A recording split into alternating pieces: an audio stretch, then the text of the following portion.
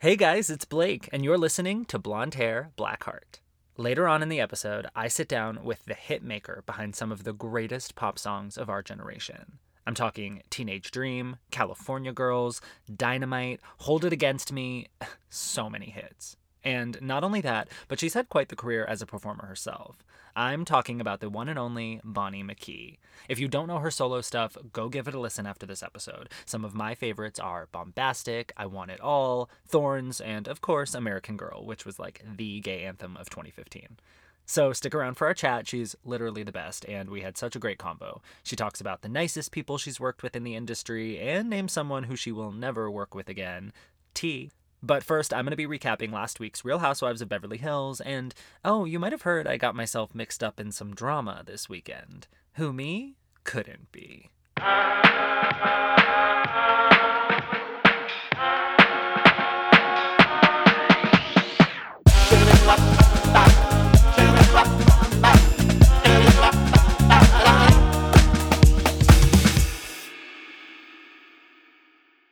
Well, what a weird few days it's been, honestly. It's like I got a front of the line pass for Mrs. Rat's Wild Ride. So let me tell you guys all about how I found myself smack dab in the middle of a Real Housewives storyline. So I'm sure you guys saw that last Thursday I put out a special bonus episode with an exclusive interview with Patrick Summers, the guy who claimed Lisa Rinna doxed him, and he doxed her back. In our interview, he revealed how he supposedly knew Rinna, how their feud began with her saying some racially insensitive things about him, how she texted him first to apologize and then deleted her text prior to posting the screenshot doxing him, and that since all of this occurred, he and his attorneys had served Rinna with a lawsuit for releasing his phone number online and that she had 15 days to respond. Oh, and he also claimed to know that Harry Hamlin was gay. About 6 or so hours after my interview with Patrick went live, I was sent a tweet with screenshots of DMs between Patrick and another account, Your Moms Are Watching, where he basically admitted that everything he told me and everything he'd been saying publicly since all of this came to light was completely fabricated. It was all bullshit. He doesn't even know Lisa Rinna, and all of this was done because he's a marketing manager who was hired by another Real Housewife whose last name rhymes with Milton to take attention off of her and put it onto Rinna. Insert mind-blown emoji here. Of course, my first gut instinct was that these DMs were fake. There's no way, right? So I sent Patrick the DMs. I didn't even say anything, I just forwarded him the tweet that was sent to me. And a few minutes later, he replied and said, "It's true. My background is in marketing, and I was hired by a private client." Okay, so when I tell you guys that my heart stopped, I'm not exaggerating. I was shocked. For so many reasons, which we will get into. But also, I felt used and I was scared at how my listeners were going to take this, honestly. Would I be blamed or lumped in with his lies because I unknowingly gave a total con man this platform? So with that in mind, I have to say publicly to you guys, my listeners, that I'm sorry. Obviously, I didn't know what he was going to say or that he was full of shit, but I am sorry that I presented an interview to you guys thinking it was truth when in reality it was a flaming bag of dog shit. That's a big ol' my bad, you guys. Secondly, I do feel like I need to apologize to Lisa Rinna. My listeners know that I'm not a huge Rinna fan, but I'm also not a hateful person, and while I can be shady as hell on this podcast, my intention is never to throw damaging accusations at anyone if they're not true. So, for giving a person a platform to lie about you in such a negative and harmful way, I am really sorry, Lisa Rinna. Now for all of the rat jokes that I make, not so sorry. But I know where the line is. All right, now let's try and unpack this whole damn mess, okay? After myself and Your Moms Are Watching publicly exposed Patrick as a fraud, he came out with his own statement where he admitted to all of this. Pretty instantly, Lisa Rinna herself entered the chat by posting to her story, "The jig is up." She then shared Your Moms Are Watching's DMs with Patrick. I then posted a video to my Instagram basically expressing how used I felt and my utter confusion over the whole thing, because trust me when I say that my head was spinning at this point. And Rinna shared my video. Later, Patrick retracted his statement, claiming it was Kathy Hilton, and now he says that the DMs between he and Your Moms Are Watching were fabricated, despite him admitting to me that it was all true. I honestly got whiplash from this guy's back and forth.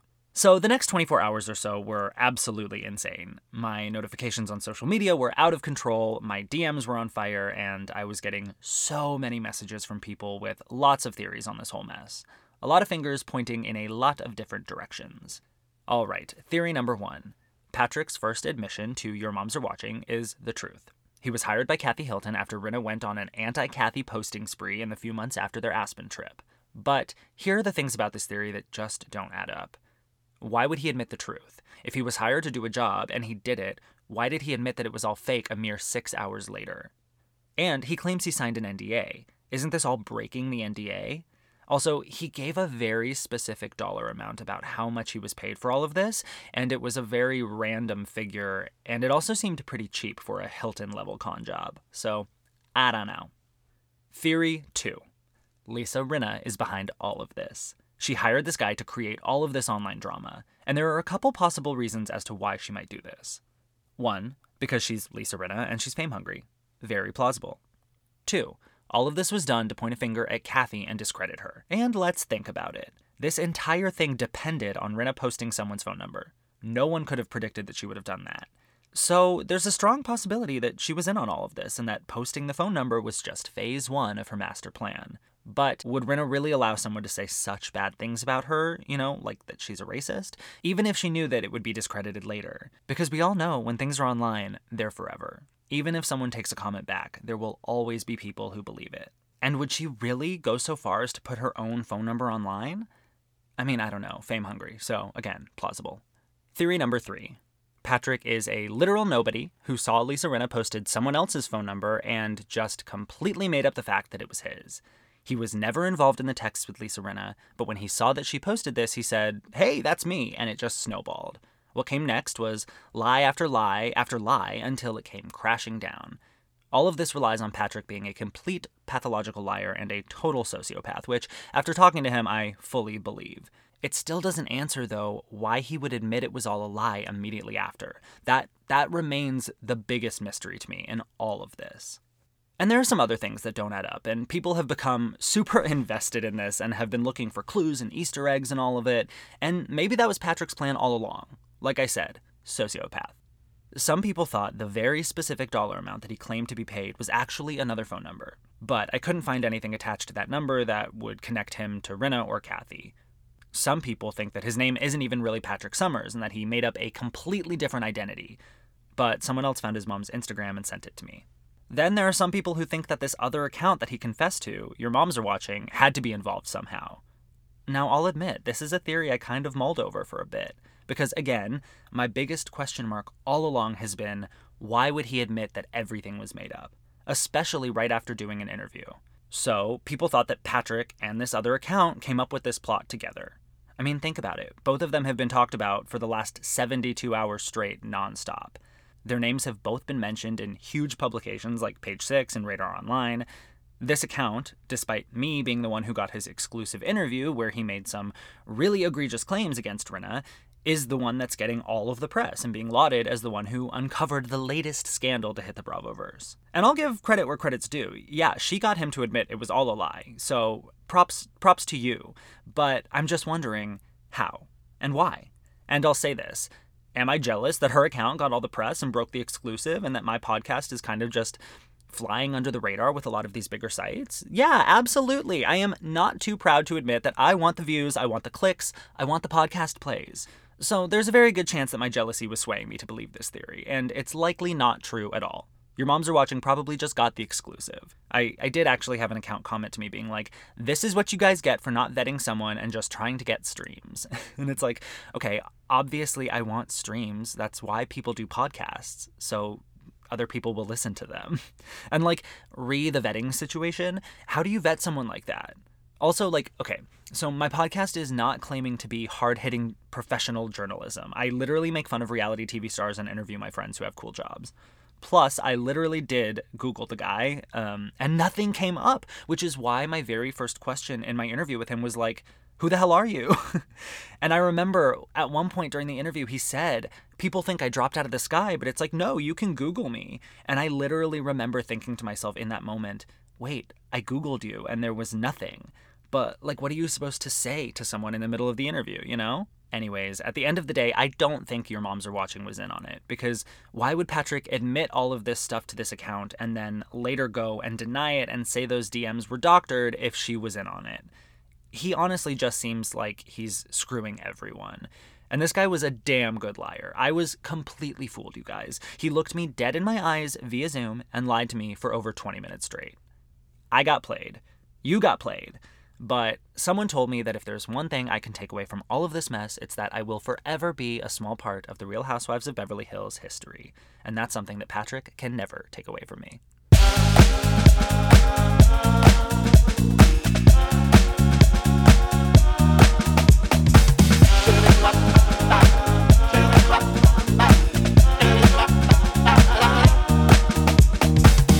All right, now on to last week's episode of The Real Housewives of Beverly Hills.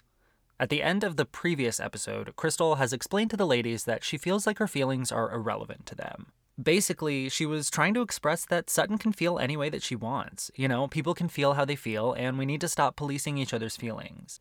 It's one thing to disagree and tell someone, I don't see it that way, but it's another thing to tell people how they should feel and what they should say. So Crystal explains all of this, to which Dorit replies, are you out of your effing mind? So Crystal's not too far off, huh? So at the top of this episode, Garcelle invites Crystal back over the next morning to talk to the girls and hopefully hash it all out. Before Crystal arrives, but after the delivery Bloody Marys have, the ladies start talking about being in La Quinta a year ago, and Erica reflects on how far she's come. Not far at all.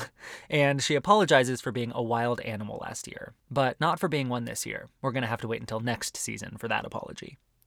Erica says that she was basically backed into a corner last year, and she was shown no sympathy. And it's not clear whether she means by the other ladies or the general public, but as it pertains to both, Garcelle says Erica wasn't shown any sympathy because she didn't show any for the victims. That's why the ladies took issue with Erica, and that's why the fans took issue with Erica, and we still do. So Erica says she was compassionate towards the alleged victims, but she couldn't say, I hope it didn't happen, or show any true sadness for what went down because of her lawyers and the fact that she really can't say anything about the open case. But then she immediately says that she thinks the victims are liars. She says, we don't even know that they weren't paid, implying that some of the victims alleging that they were defrauded actually were paid their restitutions and now themselves are trying to defraud Tom and Erica? Okay, 1. So you can't outwardly express empathy or say that you hope these allegations aren't true for the victims' sakes, but you can say that you think the victims are liars. Got it. And 2. Is there no paper trail? Were these could-be lying quote-unquote victims paid $1 million each in cold hard cash? This is so dumb. I really hope her attorneys weren't watching this episode. So Erica complains that the bad stories stuck because people only want her to fail. Then she says, I don't care if people like me. Okay, that's why the bad stories stick, Erica, because you don't care enough about anyone or anything for there to be any good stories. Also, you're whining about how people only see the bad in you, but then you wrap it up by saying you don't care what people think of you. Someone needs to tell this woman to stop talking. She's a much better performer when she's lip syncing. So Crystal arrives to talk to the ladies while Sutton and Diana have brunch, which is funny because didn't Diana call Sutton weird in the last episode? I don't know. And there's a brunch buffet set up for like 10 people, despite it only being the two of them. So Diana and Sutton talk about the arguing, and Diana says that she can deal with confrontation because she's a Leo, which at this point we know she's really a Virgo, but honestly, saying you're a Leo even though you're not a Leo and not letting anyone tell you that you're not a Leo is actually a pretty Leo thing to do. So back at Kyle's, Crystal explains that she felt like her feelings and her words were policed last year. The focus shifted from her feelings about what happened to the word that she used to describe her feelings, and that completely misses the point. She says that she doesn't feel like this group provides a safe space, which Dorit immediately makes about her robbery. She says what Crystal is experiencing is a vacation compared to her robbery. Yeah, Dorit, you guys are literally on vacation. No one is comparing Crystal's Palm Springs vacay to your robbery except for you. Kyle's dog Bambi keeps eating off of everyone's plates. At least I think it's Bambi. That's honestly the only one of her dog's names that I can remember, so we're gonna go with it. And I just have to say, there's been a lot of Bambi hate online. A lot of people saying that Kyle's dogs are untrained monsters, and if they were a guest at her desert house and those dogs were eating off of their plates, they would be disgusted. So for the record, I would let Bambi eat food straight off of my plate, straight out of my hand. Heck, I'd let her do some body shots of gravy off my belly. Let the dogs live, people. Anyways, Kyle says she's a fixer. Garcelle says she's a stirrer. What do you guys think? I personally think Kyle is a producer, which could go both ways. She's definitely stirring the pot, but I do think that she has good intentions for the show. Maybe not for the people on the show, but for the show's success overall and for us as the viewers. So for that, I say, keep a fixin' and a stirrin'. Okay, so Garcelle brings up the convo with Sutton and Crystal from last year, and she says that she thinks Crystal set Sutton up. Okay, this is where G lost me.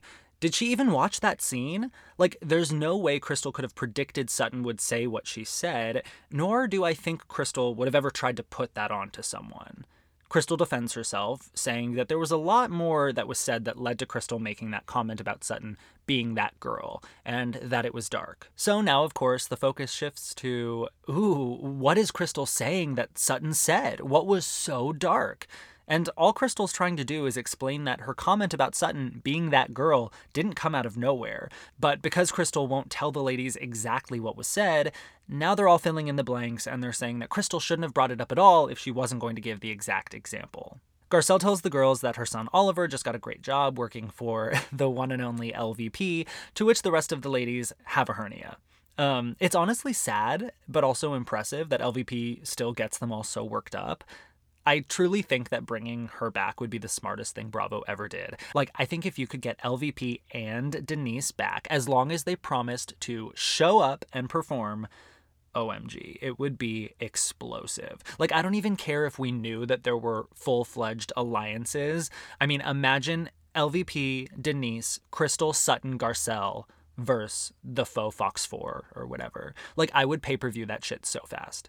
So PK tells Dorit she should go to Mexico with the girls, and then they argue over what he's allowed to watch on TV while she's gone. So relatable. Matt always has me put on a show or a movie for us, and then he falls asleep within 5 minutes, but then he gets mad that I'll continue watching it without him while he's asleep. And so arguing over the TV schedule is something that happens regularly in our household. Sutton is hosting her event at her store, and Diana says she's never been to a store. Not as relatable. Erica declines Sutton's party invitation because she has a date with her vibrator, which is TMI, classic Erica.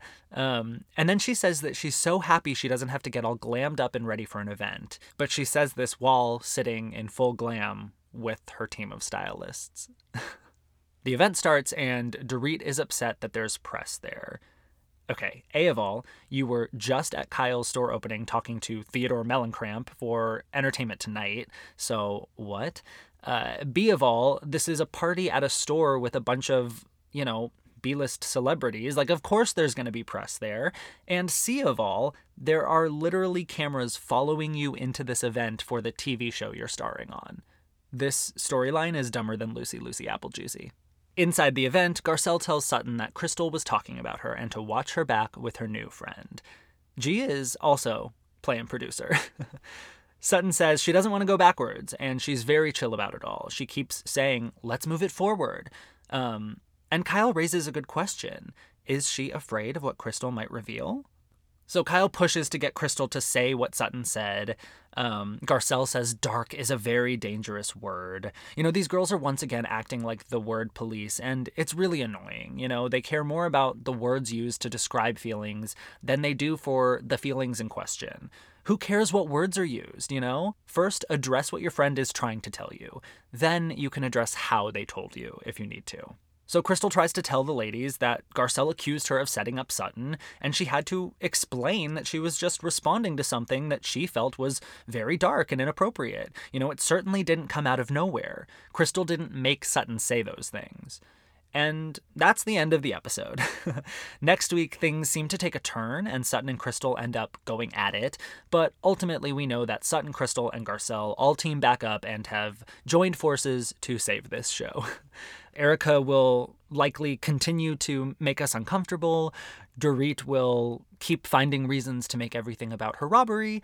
And I'm sure Kyle's going to do the split soon. I mean, it's already been like 4 episodes. One of the best things about growing up in Arizona is that there's incredible Mexican food on every street corner. And you know what goes best with good Mexican food?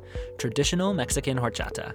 Don't know what horchata is? It's creamy, delicious rice milk flavored with cinnamon, vanilla, and sugar. Okay, you thirsty now? Me too. Luckily, even if you're far from the southern border, you can get your horchata fix every day with Cinnamon. Cinnamon is a brand created by my good friend Tyler, who is even more obsessed with horchata and all things cinnamon than I am. He's developed all-natural skincare products and more, crafted in California with ethically sourced ingredients and infused with real cinnamon. Have you heard of the antibacterial, antifungal, antiviral, or antioxidant properties of cinnamon when applied to the skin? Or how about how it helps treat acne? What about how cinnamon promotes blood flow, helping with skin elasticity by bringing blood flow to the surface of the skin and helping to moisturize skin with all of that added circulation? Some of my personal favorite products from Cinnamon are their signature lip balm that gives your lips a sweet tingle and a subtle natural plump, their all-natural deodorant developed for sensitive skin, and the Coco Chata body beverage that leaves your body hydrated and smelling like heaven. They even have candles and air fresheners to keep your entire home, car, or office smelling like your favorite dessert. With Cinnamon, you'll enjoy all the benefits cinnamon has to offer your skin and your senses. Visit cinnamon.com, that's sin-min.com, and use code Blake at checkout for 15% off your total order today and receive free shipping on all orders over $50. That's code Blake for 15% off your order at cinnamon.com. I may have a black heart, but I can be sweet sometimes, and cinnamon definitely helps. Okay, guys, I am here with singer-songwriter, aka hitmaker extraordinaire, the one and only Miss Bonnie McKee. Hi, Bonnie. Hi, thanks for having me. Oh my God, thank you so much for being here. I have been looking forward to this for weeks. You are one of my biggest songwriting idols. I'm a singer-songwriter first and foremost. I work in the music industry as my day job, and you are just one of the greats. You've been busting out hits for over a decade now, and when I say hits, I mean hits. If any of my listeners aren't familiar with you or your name, they certainly are familiar with your work. You have written your own hits like American Girl and Bombastic, and then you've co-written on songs like California Girls, Teenage Dream, Last Friday Night, Wide Awake, all of those with Katy Perry. You co-wrote on Dynamite with Tayo Cruz, Hold It Against Me by Britney Spears. I mean, these are just epic songs. So what is it like knowing, yeah, of course, what is it like knowing that millions of people all over the world know your music and sing along to the words that you have written? It's an honor. It's a dream come true, honestly. And it's fun to like be out in public and hear one of my songs come on and no one has any idea. And I see everybody singing along and I'm just like, yeah, I co-wrote that. Do you tell people, or do you like tap someone on the shoulder and you go, hey, I wrote that line? Sometimes, like if someone's really enjoying it or something, sometimes, but usually I just like to feel like I have like a secret identity and like I'm just, a spy, like watching the people. Totally. React. Has anyone ever not believed you? Like you've been like, oh yeah, California Girls, I wrote that. And they're like, yeah, shut the fuck up. Definitely. Yeah. I mean, thank God for Google, right? I'm like, right? Google me. Okay. I love that. So of course, no one just, writes a hit right out the gate. So how did you get into songwriting? Is it something that you've always been doing? I started writing songs when I was a little kid, and then I wanted to be a singer, but I was so shy. I didn't want to share my songs with anybody. So I made a demo of cover songs when I was like 12 or 13, and my mom knew one person in the music industry, and she gave him my demo of covers, and he was like, that's great, kid, you can sing, but can you write? And so I took that as a challenge, and I went home and I decided to really start honing my craft and writing songs. And I got a record deal when I was 16. I started out as an artist. That was really like what I wanted to be doing. put out an album on Warner Brothers that totally flopped. It's kind of a rite of passage, you Yeah, know? I feel like that And happens to then a lot of the greats. yeah, I mean, I thought that my life was over, and then I realized that, like, so many iconic stars have had record deals and lost them. Lady Yeah. Gaga, Pink, Bruno Mars, you know, it's kind of a rite of passage, like Yeah, I said. even your girl Katy Perry. Yeah, mhm. And so, yeah, so then I was just, like, broke and didn't know what to do with myself. I didn't have any skills 'cause I didn't finish high school. I didn't know how to keep a day job. I knew that I had some kind of talent in music, and I was like, "What am I gonna do with this?" So I was just singing demos for, you know, a couple $100 here and there and barely scraping by, and then, I got a publishing deal, and I signed with a little boutique company called Pulse, and then I had been friends with Katy Perry, since I was, like, I don't know, 18 probably, and, she ended up blowing up, and then she brought me in on the second album, on Teenage Dream, so that was kinda my big break. Wow. So, do you remember like what the first song you wrote was when you were a kid? I think I started out kind of writing, like, my own lyrics to songs that I liked on the radio, you know? Okay. But I don't know, I mean, they're just so embarrassing little ditties, you know? Yeah. I don't I bet I you can't. have some notebooks somewhere. I mean, Oh, yeah. I've seen all the notebooks you post on Instagram. So somewhere there's got to be like a 12-year-old Bonnie McKee lyric. Yeah, I mean, yeah, I've always been a big journaler, and I literally have a closet full of notebooks. And I'm so glad that I kept them. I was like, one day I'm going to need these, and now I've been, you know, making TikTok videos with them and showing all the alternative lyrics, and people are loving it. So I'm glad I held on to those. Yes, yes, definitely. And I want to talk about those videos because I crack up watching those. As anyone who's ever been in like a writing session knows, there's a lot of like word vomit that comes out. Definitely. So it's great. It's great. Now, explain to my listeners. You mentioned that you got a pub deal. Can you explain what a publishing deal is to anyone who might not know? Yeah, a publisher is kind of like an agent for songwriters. Publishers hook up songwriters with artists, with labels, with other publishers. They can kind of put them together with producers and other top liners or songwriters, as you know, layman's terms. And yeah, they sort of curate the room so that we can write songs, and then they help pitch them to the artists and the labels. So there's sort of the liaisons between, you know, the creative process and then it actually, you know, being making it on the radio or making it to a label or whatever it is. Yeah. So getting a pub deal as a songwriter is huge. It's kind of the equivalent of getting like a record deal if you're a performing artist. So that must have Mhm. been super exciting for you at the time. Definitely. And, you know, they helped me so much and they really like plugged me in and I learned so much about co-writing because when I made my first album, I wrote everything myself. So it was a process kind of learning how to co-write and learning how to collaborate. It's definitely like an ego death where you have to just let go and accept that someone else might know better than you, someone Yeah. that has more experience, you know?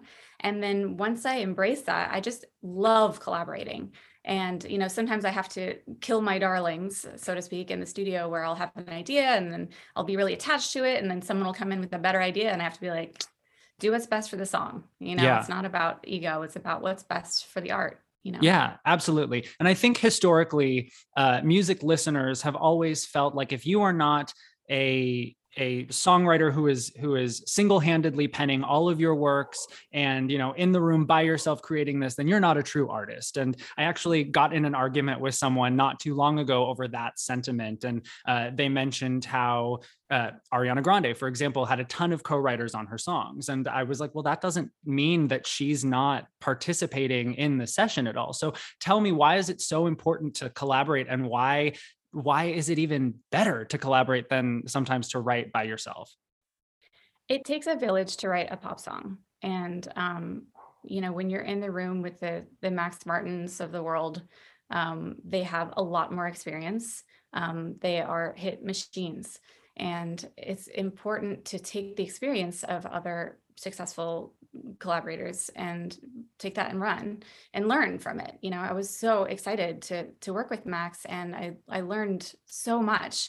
I remember getting in arguments with him when I first started writing with him and I was little. and and I would write a melody and he'd be like, that's wrong. And I'd be like, there's no wrong in art. Like, you can't tell me that it's wrong. And the more I came to understand the sort of Swedish math of it all, the Swedish pop philosophy, the more I was like, oh, yeah, it was wrong. It was wrong because the human brain likes symmetry. And especially in pop music, you want it to feel familiar, where by the second time you hear the chorus, you're already able to sing along. And when something is too complicated or something is kind of angular or lopsided, it's hard to follow and people kind of tune out. And especially these days, people's attention spans are so short that I think it's really important to get your melody really tight and tidy. And there's nothing I love more than like a perfectly symmetrical pop song. And then once you know the rules, then you can break them, you know? Yeah. Um, so yeah, the importance of collaboration. Sorry, I went on a tangent. No, The importance it's of great. I love collaboration. it. I just like, I know that when I do my own stuff, I often will still write alone, just to get things started. And then I find myself sort of repeating myself. I'll repeat the same kind of melodies, or I'll repeat the same, and I'll just be like, you know what, I'm like kind of in a rut. And so I'll phone a friend, and having someone step in the room and listen with fresh ears, they they usually can see right away what's broken about it, what's wrong with it. And it's just really nice to have help. Like if you need help, phone a friend. It's Yeah. like there's no shame in that. And also when it comes to people like Ariana Grande and stuff, like these are massive productions. Like oftentimes there'll be more than one producer. So when you see a lot of names, like producers are also getting publishing and they're getting writing credit. So you'll see, sometimes there'll be maybe the original track was made by a duo, like a production duo, and then that'll get handed over to a bigger producer and then he'll reproduce it. And there'll be someone that adds a little sparkle at the end. Like it takes a long time to make these big radio pop songs. So that's one half of the team is you're going to have producers and there's going to be a whole team of them.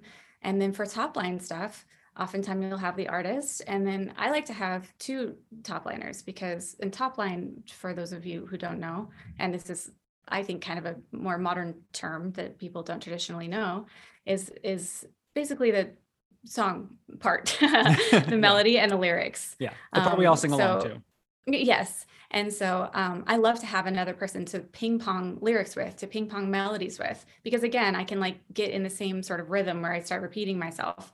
And then having the artist there to sort of give us, they want us to translate what they're trying to express. And some artists are full on songwriters. Like Katy Perry is an incredible songwriter in her own right. She can sit down and write a song start to finish and it's great, but she's smart and she brings in co-writers to help Yeah. to elevate, to, get out of her own head. So, and then there's other artists that sort of just like have a vibe where it's like, I want something that kind of says this. And then you sort of translate that and spin something, make something tangible for them. Yeah. I've been lucky that a lot of the artists that I work with are incredible songwriters. So it's a really fun experience to write with an artist that can also really hold their own in the writing room. Yeah. Well, and that's how you end up with 10 number ones off of one record. So there you go.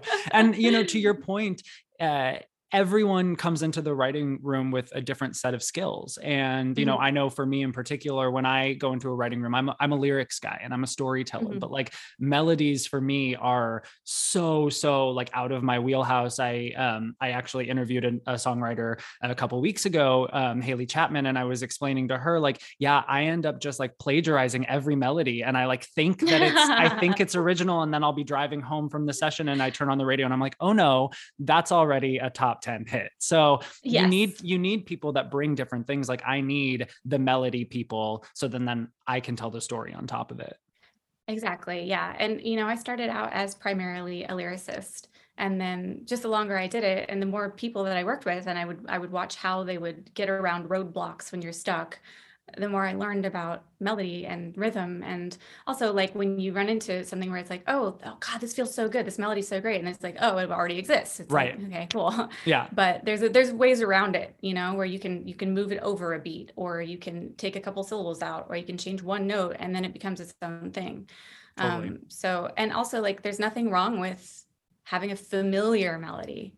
In fact, I think that's good. And I think that, something that I notice a lot with kind of newbie songwriters, they'll send me stuff, and a lot of people think that they have to write the most original thing that's never been done before, and it doesn't connect because there's not a familiarity to it. Like there are certain things that we expect in a song, in a pop song, and if you don't hit those kind of markers, then it can sort of fall flat. It's the same thing with like when you're the difference between a good movie and a bad movie. There's a story arc. There are certain emotional points that you want to hit and certain familiar formulas that we want to see in a rom-com or an action or whatever. Like there are just things that we expect in certain genres. And so I think familiarizing yourself with that and kind of doing something that feels familiar and giving it a twist is really kind of the key. Yeah. And those patterns form because people can relate to, you know, whatever is being presented to them, you know, whether it's lyrics and the theme, you know, there's a reason why that story is being told over and over and over again, you know? Definitely. Yeah. And as far as lyrics, like there are only so many words in English language that sing well. Right. That sing well, that are phonetically pleasing, that people can understand when you sing it. Yeah. You know, like, I don't know, like a common word that's hard to do is like mirror. Like when you say mirror, like mirror is a great image, and it's like a tough one to sometimes to fit in because it's hard to sing. Like mirror, like how do you do it, you know? Right. And so like the more you kind of play with these familiar words, the more you realize like which ones really work, and then you try to throw in something interesting that you haven't heard before. Yeah, you know? Yeah. Well, and it's a delicate dance because you want it to be visceral, and you want the listeners to be able to see the image that you're painting for them, but at the same time you don't want it to be like word salad and jumbled up. I mean, I don't know how like Mariah Carey, for example, puts some of the words into her songs that she does, and I'm just like, you busted out the thesaurus and found like the most syllable heavy word to fit in there, but not all songwriters can do that. Yeah. And, you know, I love finding a big word or an unusual word and making it work. But I think that the key to doing that is making sure that it's surrounded by easily digestible words. Yeah. So like if you want to throw in a big weird word, then you better like rhyme it tight. Have a tight rhyme. Right. And also like surround it with what I like to call HQ filler, which is like high quality filler, where it's like the familiar stuff we all know and love in pop music, and then you throw a curveball, you know? Totally. And then you can kind of justify that because it's like the rest of it's easy to remember, and then it's like, ooh, here's something weird for you. Right. And another pro tip is make sure to pronounce the word correctly. I actually learned that from you, femme fatale. That was a great story on your Instagram of how the title track from Britney Spears' Femme Fatale album didn't make the cut because you mispronounced the word on the demo. Yeah. Well, it was like, it was a last minute thing. And we had this amazing track that everybody loved at the label, and everyone was like, okay, this is going to be the first single. And I was like, okay, great. And I knew that they were calling the album Femme Fatale. So I was like, well, you need a title track, right? Perfect. So I wrote this little ditty, but it was like, I remember it was, I was working on it with my ex-boyfriend at the time, who was my writing partner. And it was on, the deadline was like the day after Valentine's Day. And we had like booked a hotel and had this whole thing. And we were just like, nope, Britney comes first. And so we spent, like 18 hours. We were at the studio all night long. And then we finally just like went to the Beverly Hills Hotel for our room at like 6 a.m. Like, what is even the point of this? But it was like a really, really last minute deadline thing. And so I didn't get a chance to sort of like proofread myself and be like, wait, is that even how you pronounce that? Like, I don't is that a word? Yeah. So needless to say, it didn't make the cut, but I'm sure that it doesn't only have to do with the pronunciation. I'm sure that it just like didn't fit the rest of the album, but I like to think that it was, you know, just because I pronounced it wrong and blame everybody. Well, you did still end up with a cut on that album, Hold It Against Me, which is I actually a great have a song. bunch of cuts. I have a bunch of cuts on that one. I did Hold It Against Me. I did Gasoline, Seal It With a Kiss, How I Roll, and I think there were 2 other ones. So good. I love that album. I remember that was like, in like right at the start of like the dubstep wave. And I Yeah. remember like when Britney dipped her toe into that pool, I was like, okay, I can get into it now. Yeah, I remember, yeah, we did the dubstep breakdown in the bridge of Hold It Against Me, and it was like very of the moment. It was Yes, like, I think she was the first kind of pop star to dip into that, like you she said. was. And then now when I listen back to it, I'm like, oh, like it's just like such a moment in Yeah, time, totally. Yeah, But just like sounds like a clip from Transformers 3 or yeah, something. yeah, totally, yeah. Oh my gosh. Now, have you had the fortune of meeting the legendary Miss Britney Spears? I did meet her briefly, very briefly. The whole time that she was in the studio, that was a weird time for Yeah. her. Yeah. 2000, what was Um, that, like 2010, 2011? uh-huh. Yeah. Yeah. And so I don't know. I felt like she probably didn't want to be there, understandably. Yeah. She was just coming out of a really difficult time. And then they're like, yeah, like, whoosh, get to work. Work, Um, bitch. yeah, I get to work, bitch. And so when I was in the studio, when she would come in to do vocals, they would be like, you need to leave. Like, you need to go hide all your stuff.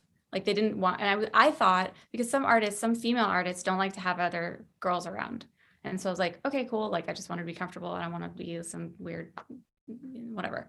And, uh, and now that I know everything, I was like, oh, they didn't want her to like make any friends, Yeah.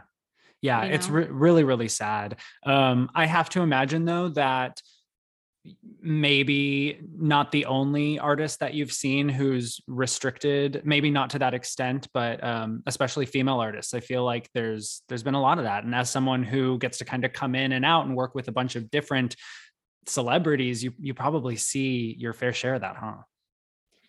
Definitely. Definitely. I think that, since Me Too happened and all that, that like things have gotten better. But yeah, there have been some really heartbreaking situations that I've seen over the years, where I'm just like, this is like torture. Like, I can't believe how much they're controlling this person.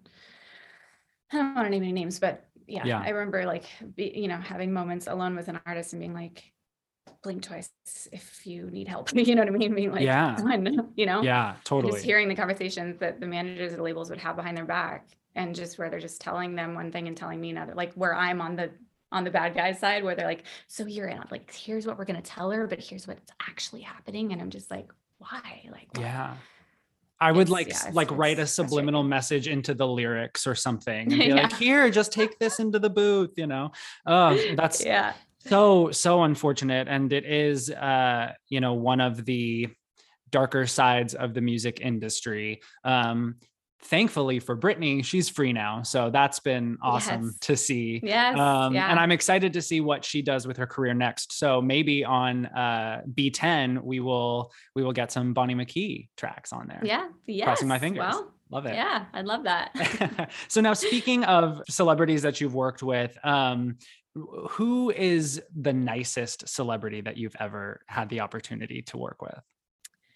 Oh my gosh, there are so many lovely people. I really loved working with Carly Rae Jepsen. She is just such a little doll. Yeah. She's the sweetest, most innocent, but also like razor sharp, knows what she's talking about, boss lady. But she's just really, really sweet, Yeah. Well, really she's incredibly Canadian, sweet. so that makes Yeah, sense, there you you know? go. There you go. And I also loved working with Adam Lambert. He Oh, just yeah. always had me in stitches. He's just so funny. Oh my God. Like, he could be a stand-up comedian. He's so hilarious. Um, and let's see who else. I don't know. I mean, I love most of the artists that I worked with. I've really loved. There have been a few along the way where I'm like, ugh, I was just going to but ask, have there been any that you have left a writing session with and you're like, I will never write with them again? definitely. Yeah. Can you name any names? I mean, I talked about this before already, so I guess I can talk about this. But I had a bad experience with Chris Brown, Oh, that's not and surprising. yeah, although it was weird because he was always really nice to me. He was very polite and sweet, and then it was just like the environment that I was in. It was just like not the right session for me. Like, I shouldn't have been there. Like, Got it. that's not my genre. That's not my specialty. But it Right. was more like his team, like the people that were hanging around that were just like clowning me so hard and just like like every idea I threw out, because it's a vulnerable place to be when you're in the studio. Like I always say, like, permission to suck. Everyone is allowed to throw out bad ideas because Yes. that's how you get to the good stuff.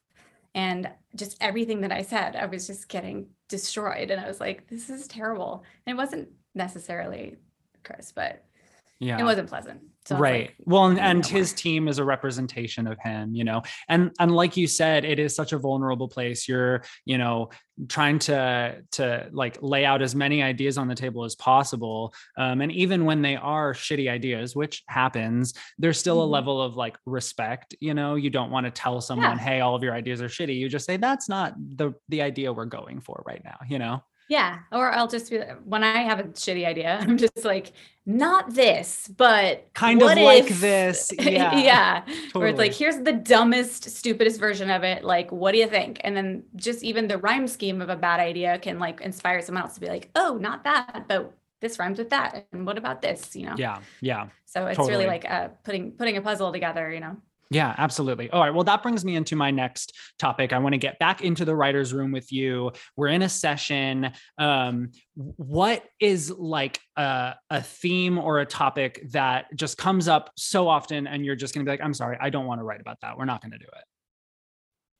You know, being a songwriter, you're kind of in the service industry. Like you are there to serve a client. And so if an artist wants to talk about something, then I do my best to help them say what they want to say.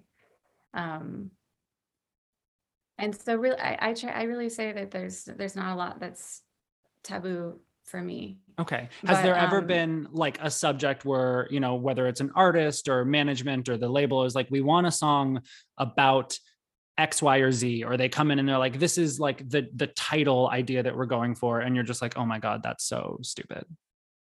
I've definitely had people bring in concepts that I'm like, I don't know how to spin this. Like I'll try, and I will always try. And that's the thing. I like a challenge where I'm just like, okay, this, I don't know, like you give me this title and I'm like, I don't know how to spin this at all. I don't know what the story is behind this or whatever. Right. But it's kind of a challenge. And so I'll try to spin anything into gold, because sometimes it's like, okay, like this is the concept we want for sure. And then you start trying to write that, and then it's like you stumble upon something better and it's like, but what about? So I never say no for the most part. I'm just like, let's try it. Great way to I'll try live. anything. Yeah. What's your favorite song you've ever written? It doesn't have to be like the best, but just for you personally, it resonates. I think my favorite song that I've co-written is Teenage Dream. I think Teenage Dream is kind of like the crown jewel of my repertoire. I also love Roar. I mean, Roar is, they both, the reactions that I get from people about those two songs are so strong. And Teenage Dream, kind of everyone from your nephew to your grandma to your motorcycle riding uncle all appreciate that song. I think that Katie and I really captured that kind of nostalgic teenage first time falling in love thing.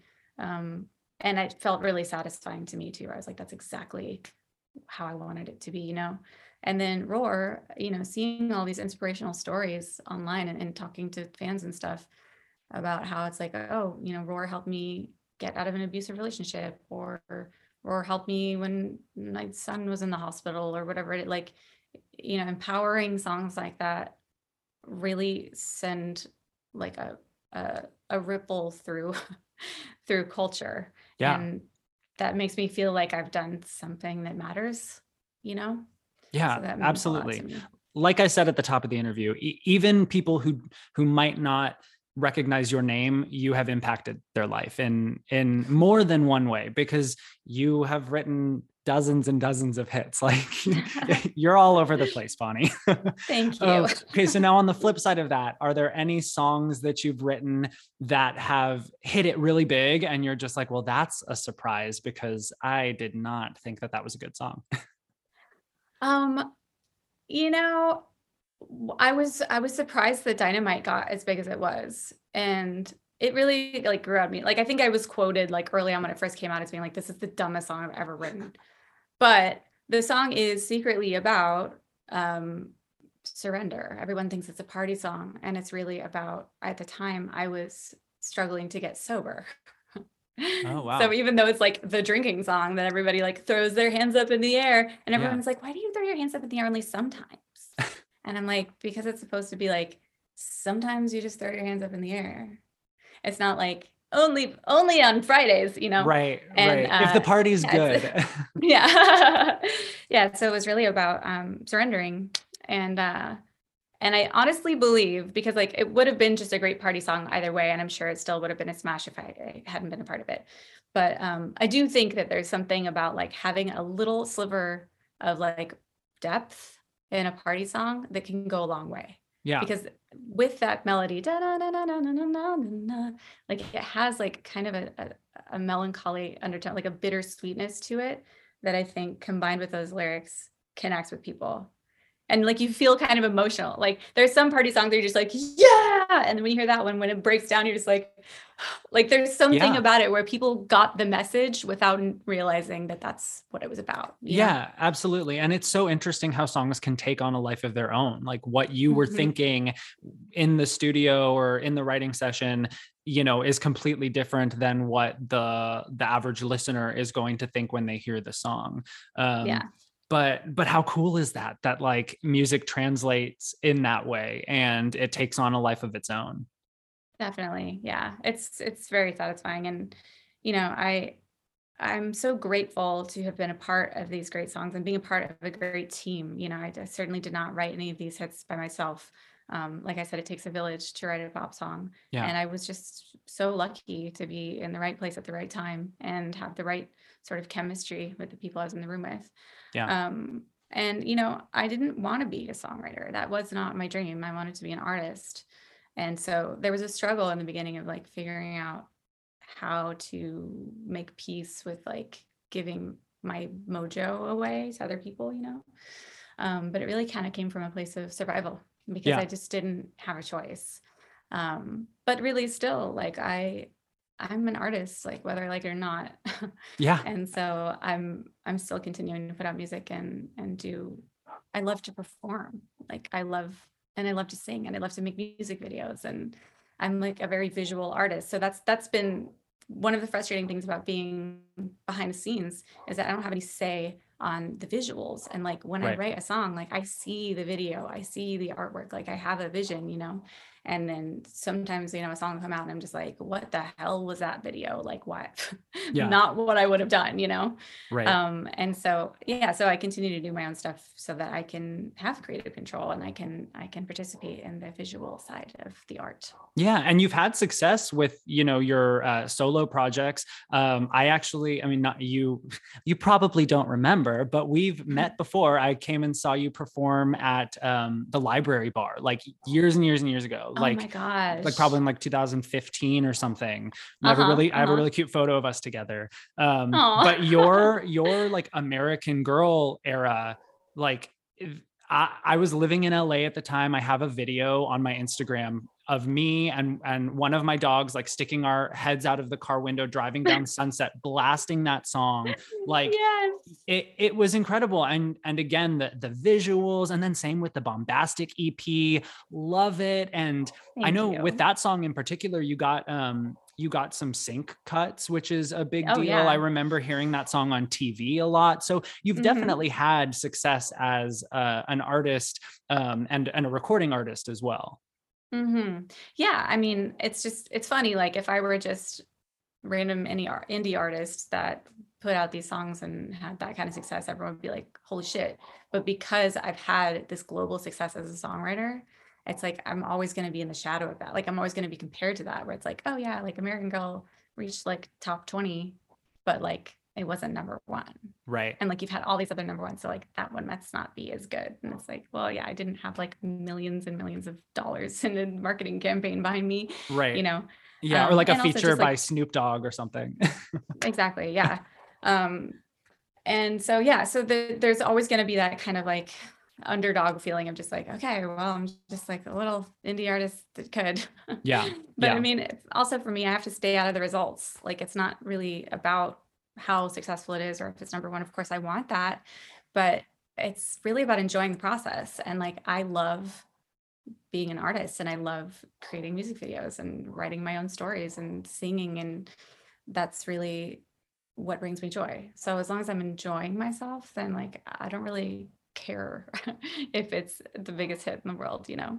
Yeah. And a lot of times, uh, our dreams are fulfilled in ways that surprise us. I'm sorry, I'm going to Mm. go all philosopher on you right now. No, please. Yeah. Not that I have any credentials to do so, but we have these dreams and these ideas of what we envision for our lives and what our version of success is. And sometimes the world surprises us. So probably grew up wanting to have hit songs on the radio.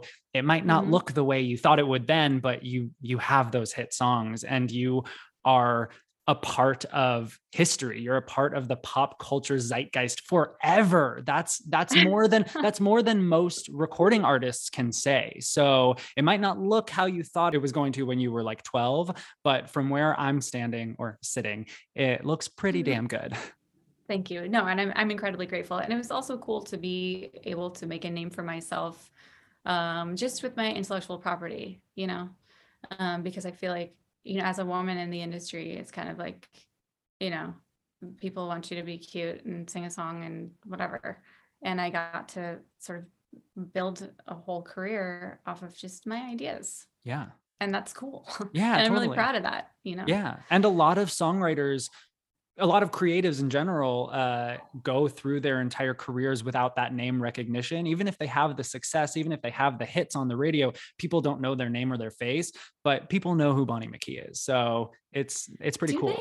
they? They do. I do. I sure do. Well, No, they thank you. do. I posted on Twitter that you were coming on the podcast and I got so many people tweeting at me asking questions and so excited. Oh. A lot of the gays obviously were very, very excited, Oh. which is actually fitting. Let's get into that. It's June. It's Pride Month. Yes, it is. Happy Pride. Yeah, happy Pride. You have a big gay following. Obviously, part of that is probably your work with Katy Perry, and then the other part of that is your solo stuff. Like it is so like I mean, it's not intentionally queer, but like you obviously can tell like why the gays are salivating over you in those like hot shorts and your roller skates and stuff. Like it is just so great, Bonnie. Thank you. Thank you. Yeah, I'm just so delighted that so much of my audience is the gay community, because it's like y'all love pop music as much as I do. And I feel like sometimes the rest of them don't appreciate like a classic bop, And so I've just gotten so much love from the gay community, and I often think about that when I'm writing a song, like, is this going to go off at the gay club? Yeah. That's how like, know that's kind if of like you've a made barometer, it. Right? Totally. Once the gays are on board, then you're good to go. It's like the gays and the teenage girls. Yeah, the gays and the gals. Yes. That's what you aim for sure. Love it. Love it. All right. So I want to talk about these TikToks and Instagram videos that you make and that you put online with all of your lyrics. The videos are hilarious. When did you decide to start putting these up online, and why did you decide to do that? Oh my God. I honestly had kind of had it with Instagram because the algorithm was just like burying me. I was just like putting so much time and energy and like creating all this cool content, and like nobody cares. Like my engagement was like 3%. I was like, why am I doing this? Like I am just breaking my back to make this cool stuff that I'm really proud of, and like no reaction. And so a couple of friends of mine, Mathika being one of them, just like blew up on TikTok, and was able to she's just built a whole world for herself there. And her songs on the radio, she played Lollapalooza. I was like, damn, like TikTok is real. Like I was like very against it for a while, where I was like, I'm not a teenager dancing in my bedroom like that. I don't understand this platform. And then once I started going and exploring it, I was like, oh, there's just like all of these communities, like niche communities. Like if you are an expert in anything, if you're like, oh, I know all about insects, oh, I know all about meditation, I know all about pop music, whatever it is. And even within those genres, like there's little niches and there's an audience for you, you know? Yeah. And so I was like, okay, well, like, I'm just gonna try my hand at this. And because I ultimately want to be able to release my music through that, my new music through that, because it's free.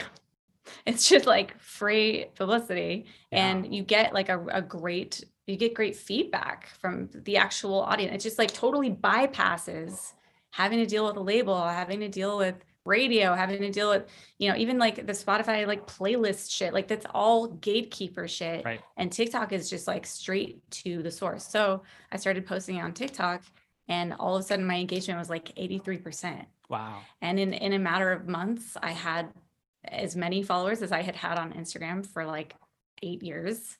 And now I have more followers there. So I'm just like, okay, this is where you all went. Cause I was like, I know that I have the followers, but like nobody seems to care. And then I went on TikTok and was like, oh, here you are. Found Wow. you. Okay. So and I really love it. And I've learned so much from TikTok too. Like I feel like there's so much great educational stuff and just funny stuff and emotional stuff and stuff that makes me think, it's not all just like mindless cat videos. Like there's some really cool art. And also after editing these videos myself, I'm like, oh, this is hard work. And so I have a newfound appreciation for the creators on TikTok, because it's a full-time job to make something that is really like coherent and satisfying and hits all the marks. It's like a little mini movie, Yeah, So absolutely. I don't know. I preach the gospel of TikTok. Like I'm a fan.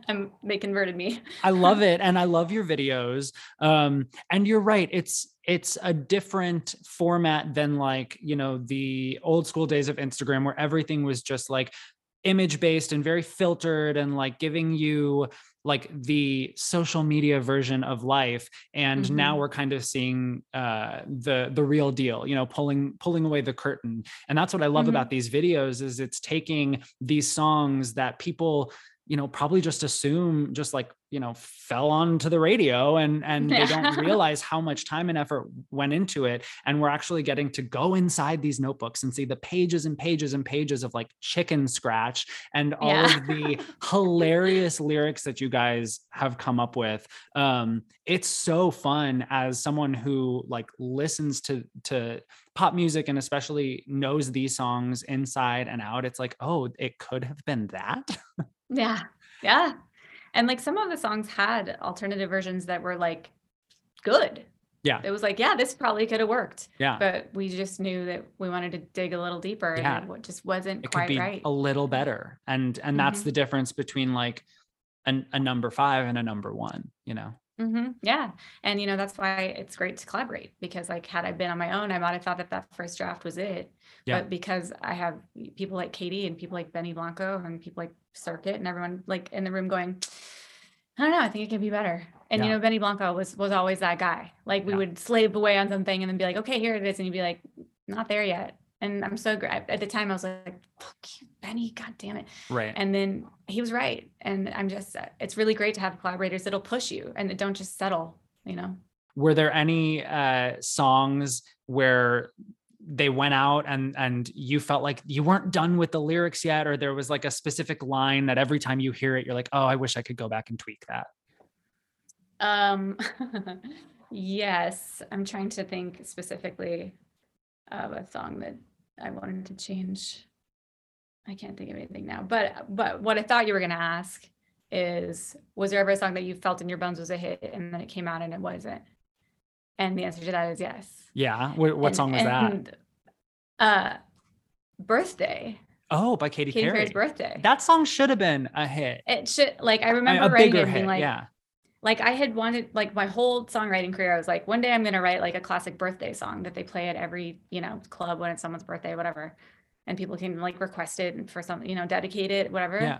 I was like, brilliant, like no brainer. Totally. There's only a few of those, didn't go. I mean, it people know it, but like, I was like, how is this not a hit? I don't understand. It seemed like it had all the elements, but I mean, it could be less about the song and more just about maybe Katie in particular had already had songs kind of akin to that. Like she had Last Friday Night, you know, she had songs that were kind of big anthemic party songs.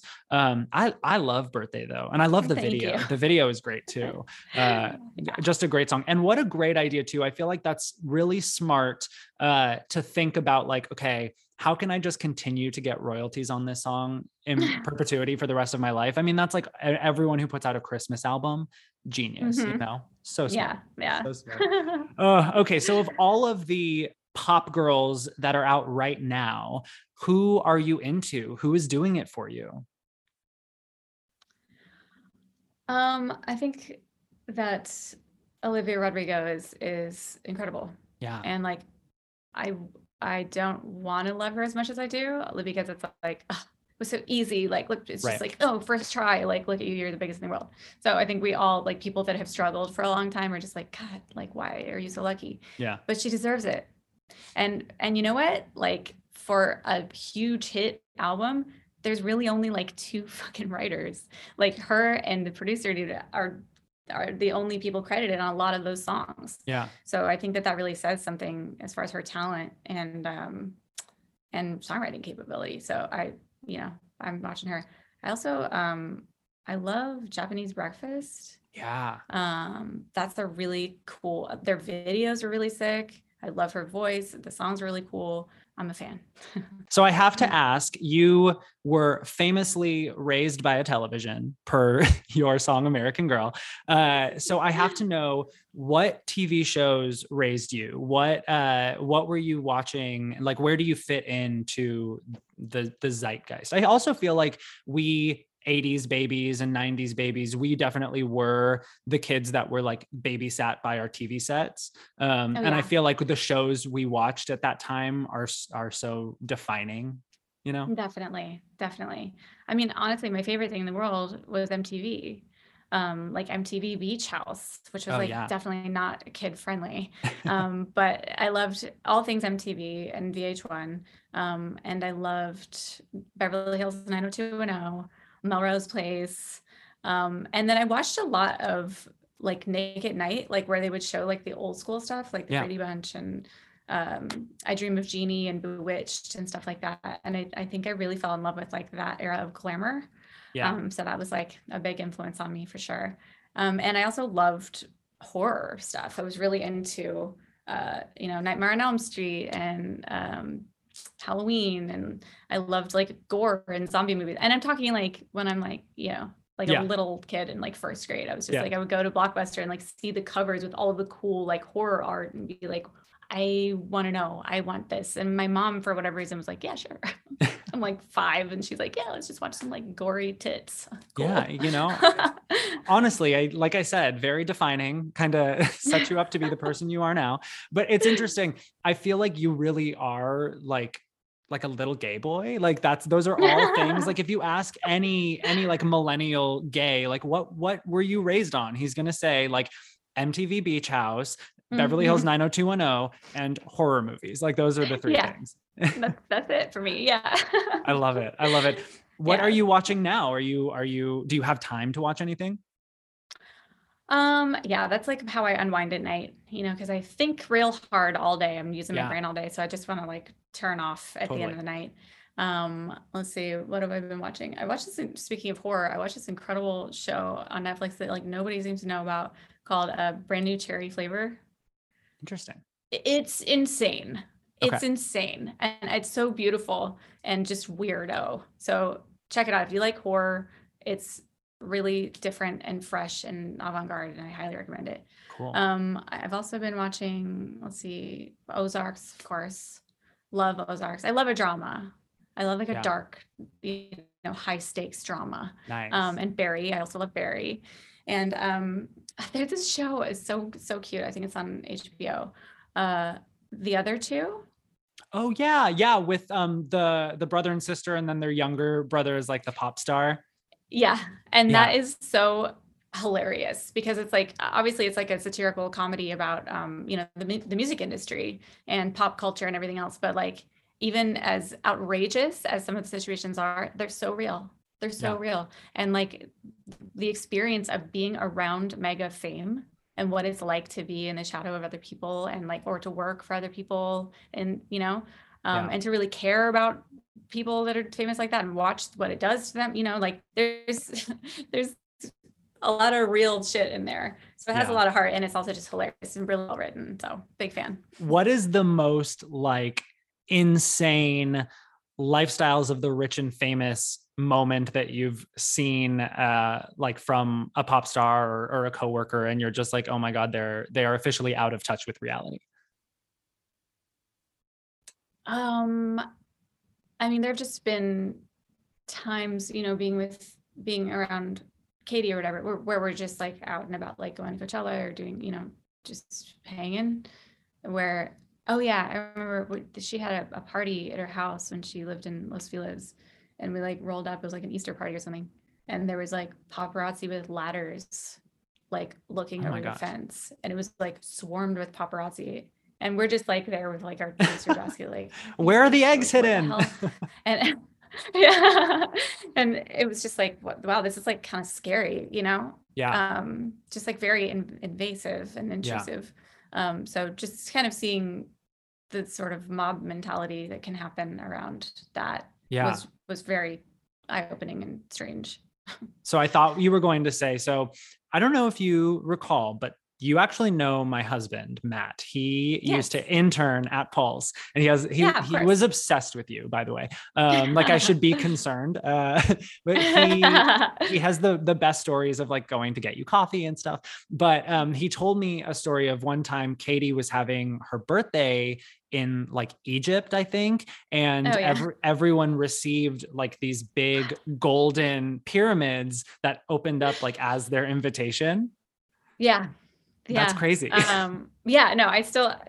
Katie always would go all out with her birthday party stuff because it's always around Halloween. So they would have different themes, and her invitations were always like these 3-dimensional incredible things. And I still have it. It's like a golden pyramid that opened up, and then there was like a flash drive in it, and you put it in and it would like play a video, and like just so amazing. Like that is so her cool. attention to detail, and also like, you know, she loves to host, and she's a great host. And I mean, some of the most memorable parties I've ever been to have been Katie's parties. She's really knows how to do it right. Oh my gosh, how fun. That's awesome. I mean, I'm still like sending people like Facebook invites to parties. I need to step up my game. All right. So you were talking about your new music that you've been working on. I want to know all about it. What's the vibe? When can we expect it? Okay, y'all. Now listen. I made a whole ass album when American Girl came out, when I was signed to Epic, and I toured with it. And then the label and I didn't see eye to eye. And so that album got shelved, but I own the masters. Yes. And so in the past few years, a lot of the songs have leaked, and the fans have been, you know, demanding them. So guess what, y'all? I'm putting it out. I'm just going to do it. I just did. We win. I guess perseverance really pays off. So I just did a photo shoot. I'm doing the artwork. I'm making some merch even, because, you know, that was an album that really meant a lot to me that never saw the light of day. And I really appreciate so much that the fans have loved it so much over all these years, and that they still are asking for it. And that was kind of like a light bulb for me, where I was like, all this time later, they still want it. Fine. I'll give the people what they want. So I'm going to put out an album from the vault, and it'll be all of the ones that you're expecting and a couple extra. And then once I do that, I'm going to put out a new album. Like I have a whole other new album that's like ready to go, but I'm just like, I just want to get this out of my system, because I feel like I've just been holding on to this baby for so long, and I want to have this baby and let it live in the world. Yes. So birth it. Yes. So I'm going to push out the baby. That's right. I'm having this damn baby finally. And I'm excited. And I love it. I don't know what it'll do. I mean, I'm going to rely heavily, I think, on TikTok to just like kind of learn how to market with that incredible tool at my fingertips. And so I'm hoping that everyone can kind of help me out and, you know, take a listen and be safe and all that. So For sure. Well, all of my neighbors will be familiar because I'll be blasting it once Amazing. it's Thank out. you. Can you tease us with like one lyric from a new song? From a new, You don't have like to a sing it. You new can song? say it. I mean, if you want to sing it, you can. Yeah, something we don't know. Okay, let me think about it. From the new batch. I don't know. I don't know if I can. I'm sorry. Okay. Okay. How about I throw my hands up in the air sometimes? Saying AO, baby, let's go. Like, how deep is that? There we It's very go. deep. I've never heard that before. Oh my gosh. Bonnie, thank you so much for joining me. This has been an absolute pleasure. Can you quickly tell my listeners where they can find you on social media? Yes, it's just at my name, Bonnie McKee, on Twitter, on Instagram, and now on TikTok. So come check it out, and I'll be posting new and also From the Vault to Music very soon. Can't wait. Thanks again, Bonnie. This was so great. And hopefully we can chat again soon. Thank you. It was great seeing you, and say hi for me too. I definitely will. I definitely will. Bye. Bye.